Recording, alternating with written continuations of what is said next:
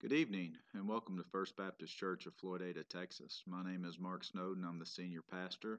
We're so glad you decided to join us for our Wednesday night Bible study. We are continuing in our lesson series on the letters that Paul wrote to the church at Thessalonica. A little bit of background for those who are new to our study and a reminder to those who have been following along.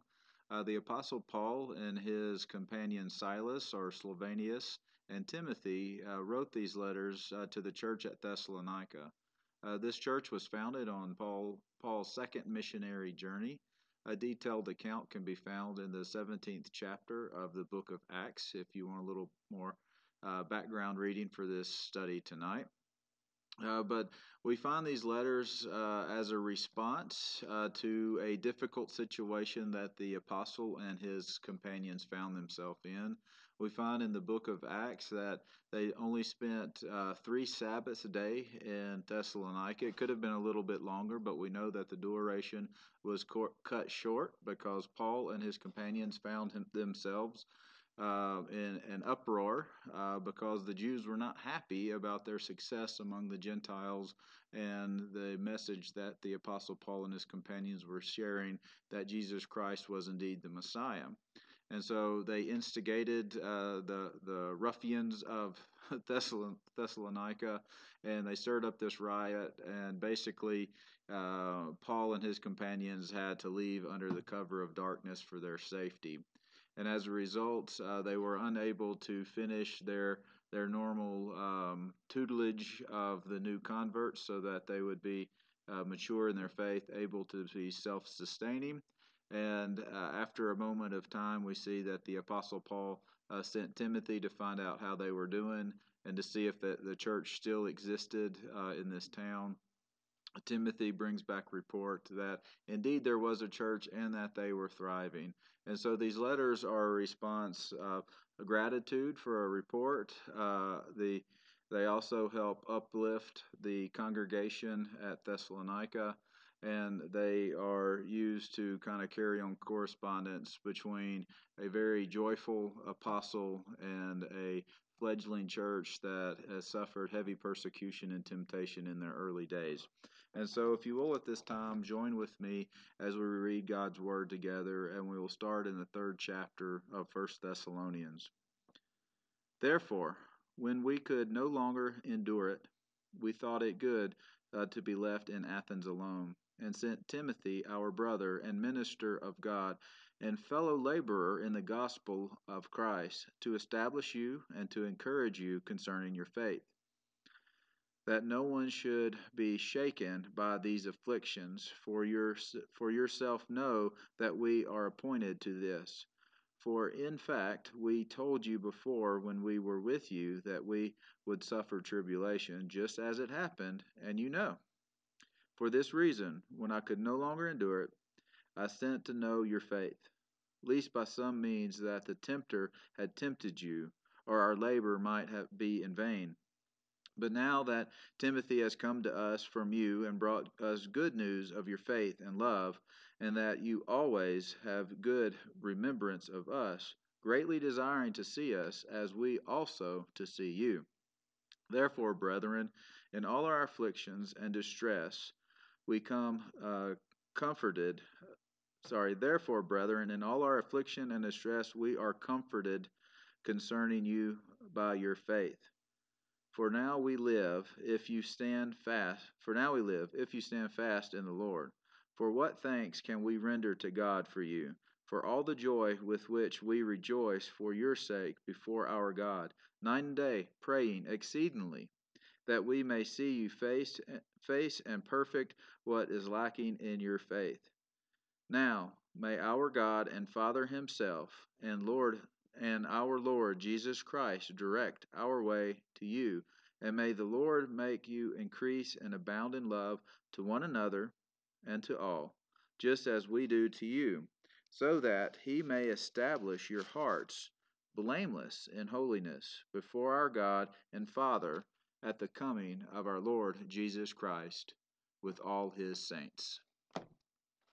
And so as we get started in our lesson today, will you please join with me in a word of prayer? Our good and gracious Heavenly Father, we thank you for today. We thank you that you have given us this opportunity to open your word, to allow us to listen to what you have to say. Lord, we ask that you speak to our hearts. Give us words of joy in times of tribulation. Give us words of hope when all seems lost. And give us words that comfort us because we know that it is through your love that we are sustained. Above all, Lord, give us ears that we may hear, and give us hands strong so that we may do your work. It's in your name we pray. Amen. And so, as we look at this letter, we see in it Paul does several things. He commends Timothy to the Thessalonians so that they may trust him, that they may look at him as if he was a spokesperson for Paul, kind of apostle for Paul, but also look at him in relationship to God working in Timothy's life for them. So it's not by Timothy's ability that they will grow in their faith, but Timothy is being used as a instrument of God, and it is God who is working through Paul and through Silas and through Timothy to help nurture the faith of these Thessalonians. And so we begin with Paul lifting up Timothy, and so we see that in this particular section of the letter, Paul and Silas are in Athens, and they decide it was good that they stay because if we know earlier that Satan had blocked their path on returning to the Thessalonians, we know that it was Paul's desire as a missionary to return to those churches that he planted when God gave him the opportunity so that he could pray with them, that he could rejoice with them, that he could encourage them by the word of the Lord and uplift. It was kind of a two-way street for Paul. When Paul founded the church, seeing these new converts grow in their faith was encouragement to Paul, and it was also encouragement for these Thessalonians and the other congregants at the different churches that they plant to hear from this mature, God-loving man who had nothing but praise and adoration for what God had done for him and had lived the life that proved what God can do in your life if you give him the room to do it. And so we see that this was Paul's method. As we spoke about earlier in our study, we know that Thessalonians is probably one of the oldest books written in the New Testament. I kind of, I don't know, maybe it's a romantic idea, but I kind of see that as Paul wrote this, it kind of started this letter writing campaign that God would use to not only encourage the churches at like Thessalonica, to exhort the churches at Galatia, to teach and help correct churches at Corinth, and those kind of places, but also down through the chain of history that we have been given this word as God's holy word to us today. And so when we look at these words, we know that Paul is writing to this other church, but it's also God using these words to the Thessalonians to teach us today. And we see that the idea of faith is very prevalent in here. And it's the encouraging the faith and all this reciprocal thing. But what's this particular chapter about? Uh, First and foremost, Paul is kind of commissioning Timothy for this work. We know that Paul has been hindered in returning to do the work himself, but he is lifting up Timothy. He is the bearer of this message. He is the reporter of the good news to the apostle and the bringer of questions, that kind of thing. But he has recommended Timothy that, basically, I can't make it there. Timothy is sent with me. He's sent with God. Listen to him, trust in him, grow with him, let him pour his life out into you, and you do the same. And so he's lifting up Timothy. He's also calling them to their faith. And so he is happy with the faith that they have. But for the Apostle Paul, there is not just that initial point of salvation that he's concerned. A lot of times, as evangelical Christians today in America, we have kind of streamlined or modernized the mission movement. And so a lot of our emphasis is put on that initial first step, polish your testimony so that you could win those to the Lord. But sometimes, because of our methods, we see that the end goal is salvation of others. But that's really not the end goal for God, and that's not the end goal for the Apostle Paul. That is the starting point into the ministry of the gospel. And so when we look at it, for Paul, salvation is by the grace of God, not by their works. But there's a next step, is the growth in your faith. And so Paul commends the Thessalonians, I'm going to have to say that one, Thessalonians, for their faith, but he also calls them to grow in their faith. They're not there yet. Salvation through faith in Jesus Christ was just the starting point. Uh, the gospel is not just the end of a problem, but is the beginning of a solution. And so, what I mean by that is your faith in Jesus is the starting point to your walk with God, to Him transforming your life into the patterns of Jesus Christ. And we know that our journey isn't complete until we are with Him in heaven. We are in this kind of already not yet point in history where Jesus Christ has won our salvation, but we are not yet fully free of the decay of this world, of the temptations of this world, because our bodies grow old and tired.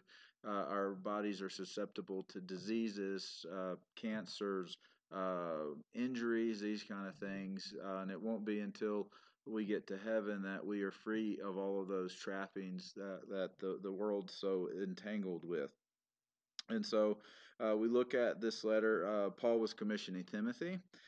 Paul was exhorting them, but it was also kind of this mutual nurturing between the two. The Thessalonians grow in their faith through these interactions, but the apostles and this young minister Timothy here, is also growing in their faith. So it's kind of a win-win for both of them. Paul doesn't have ulterior motive just to encourage him, but he grows in his own faith and strength and knowledge of the Lord by seeing the Holy Spirit work in the lives of others. You think about it. Saul, the zealous Jewish Hebrew among Hebrews, that was a persecutor of the church because they stood against tradition by following this man Jesus. He would track them down and hunt down these Christians and have them thrown in jail. He approved of their murder, all these kind of things. But when he had that experience on the road to Damascus, everything changed. And as he has seen the experience that he had live out in the lives of others, his faith grows stronger, that what he saw was not some kind of imagination, but it was the Lord working in his life, that is working in these Gentiles and the Jews that he comes in contact with on the road. And so it's nurturing, a mutual nurturing of both of their faiths. But we know that this is an outgrowth of the work of the Holy Spirit in each of our life, in the life of the apostle and the life of these Christians here at Thessalonica. And so Paul, what does he do? He praises them for their faith, but he also wants to find out more through Timothy of their faith. And he's concerned about their maturing walk, or their sanctification, or their growing in the likeness of Christ, because they had very limited time together, or their time was cut short, way shorter than what the Apostle Paul would have liked.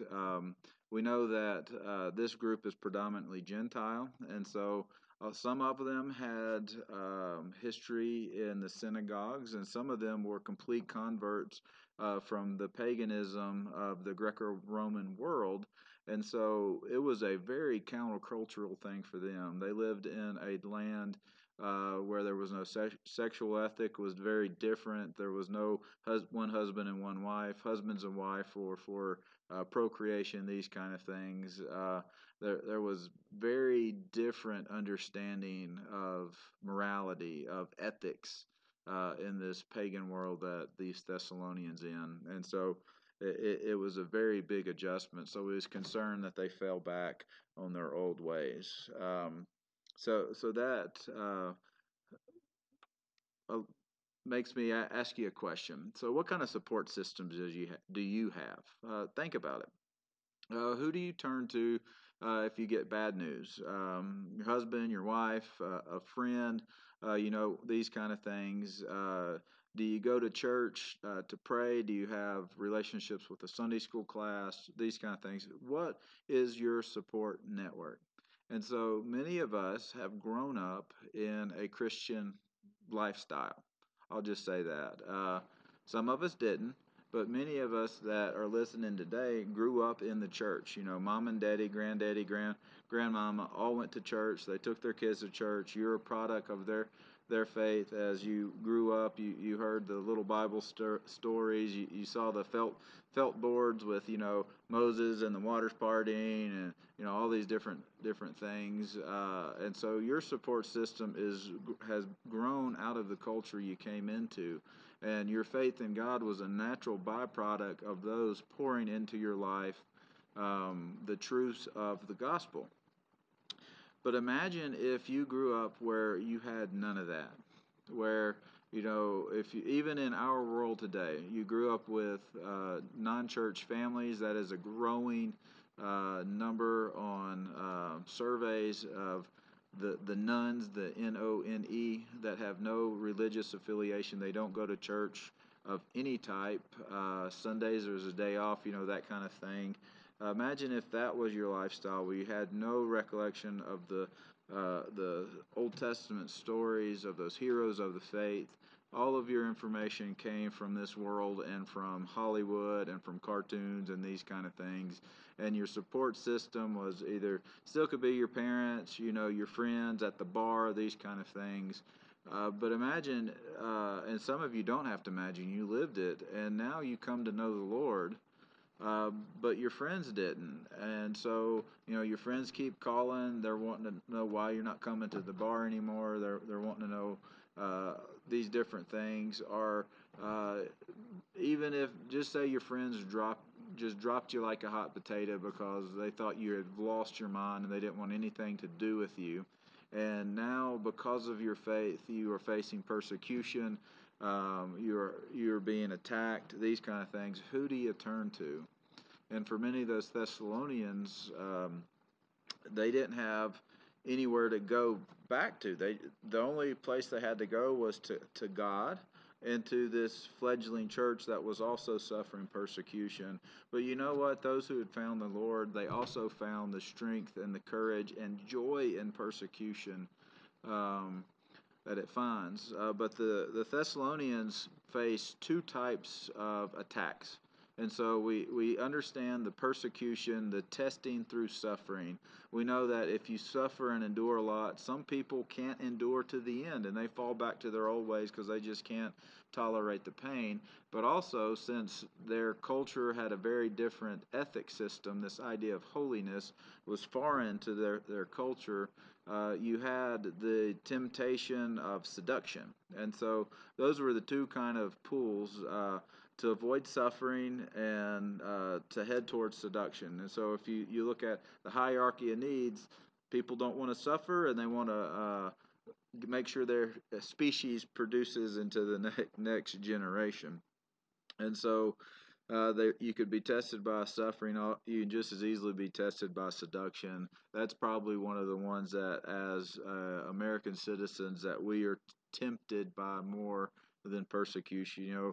People may look at us and call us bigots and things like that, but it is nothing like the persecution that the Thessalonians found themselves. And so let's see where we're at.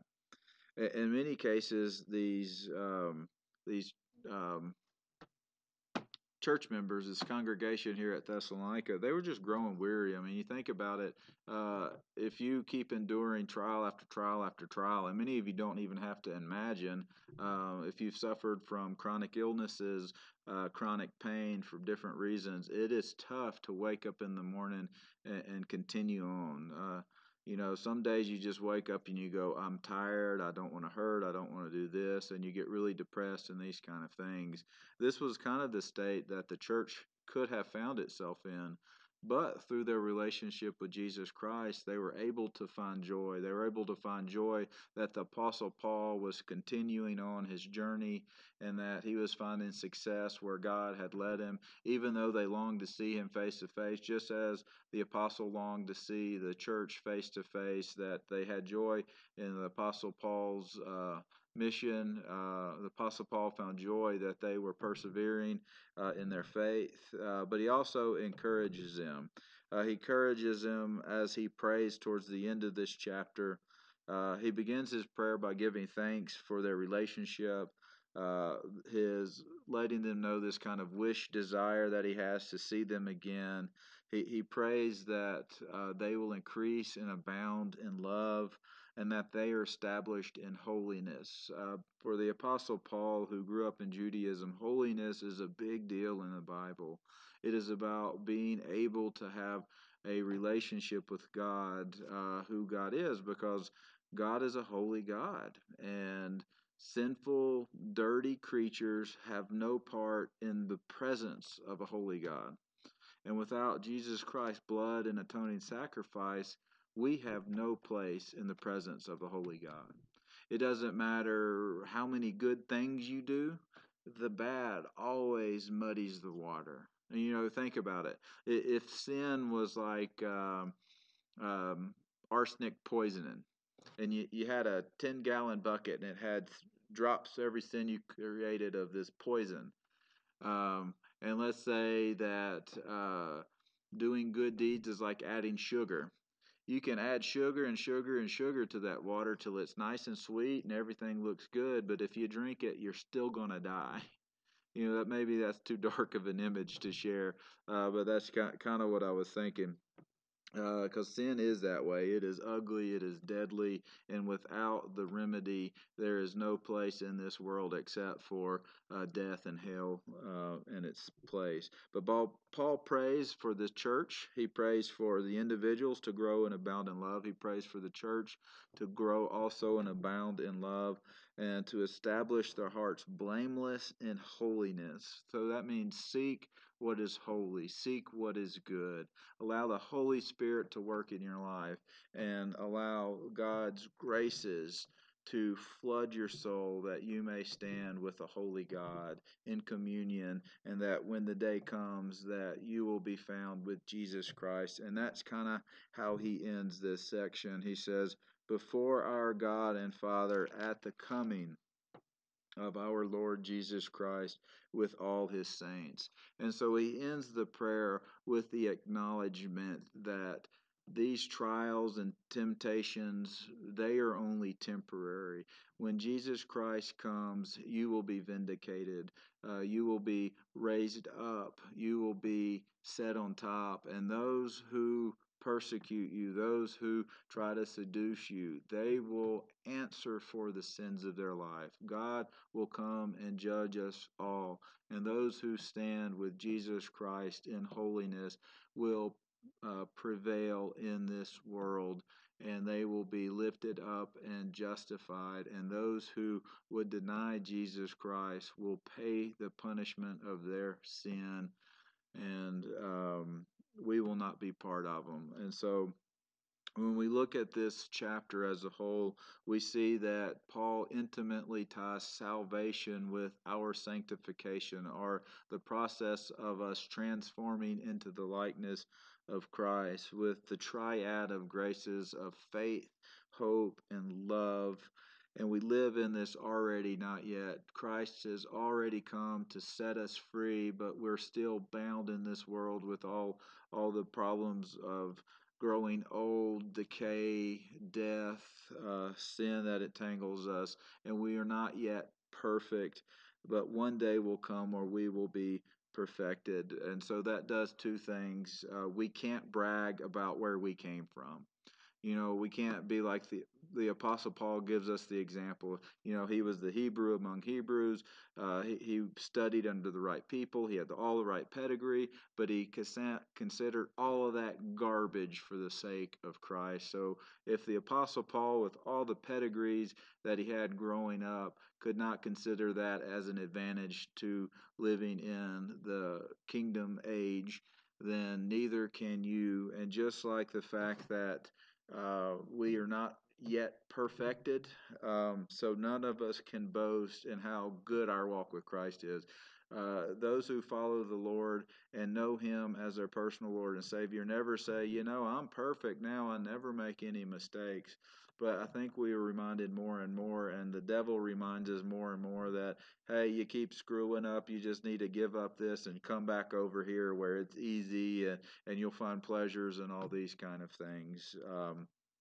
But we are called as Christians to be like these Thessalonians, to wait patiently, to wait trusting that the Lord is going to do what He says, and that Christ will come and lift us up, and to wait with diligence, to not fall into the trappings of our old life, but to cling to what is good and holy and gracious.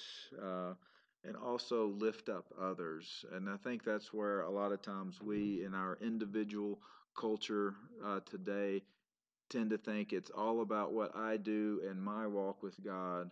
But Paul shows through example, him and his co-workers, that it's about a mutual growing, that we need to lift up others so that their walk may grow. And in lifting them up, we will be encouraged, and our faith will grow as well.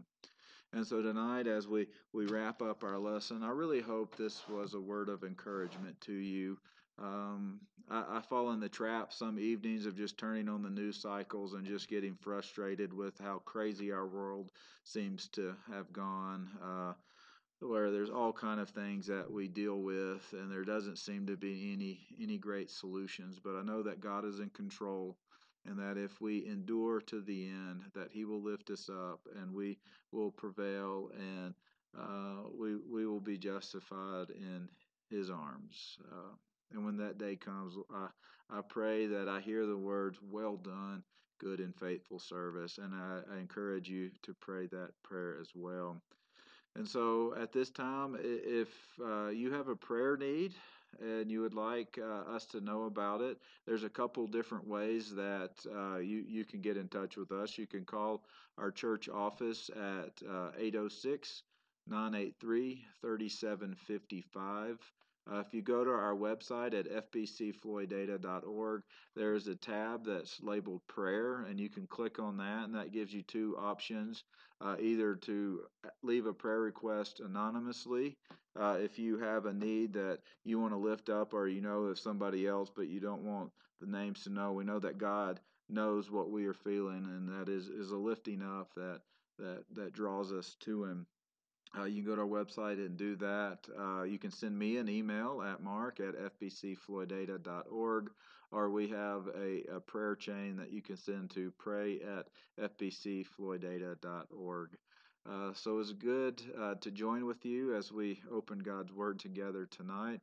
And so let us end tonight's lesson with a word of prayer.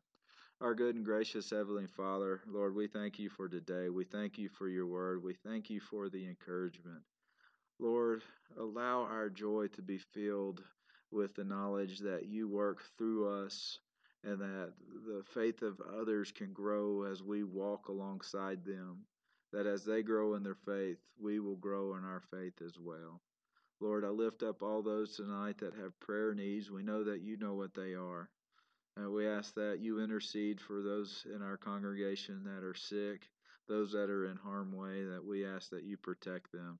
But above all, Lord, we ask that you burden our heart for your gospel, that we see avenues with our eyes, that we may share the good news of grace with all that we have been given. Lord, be with us tonight. Be with us in the days ahead. It is in your name we pray. Amen.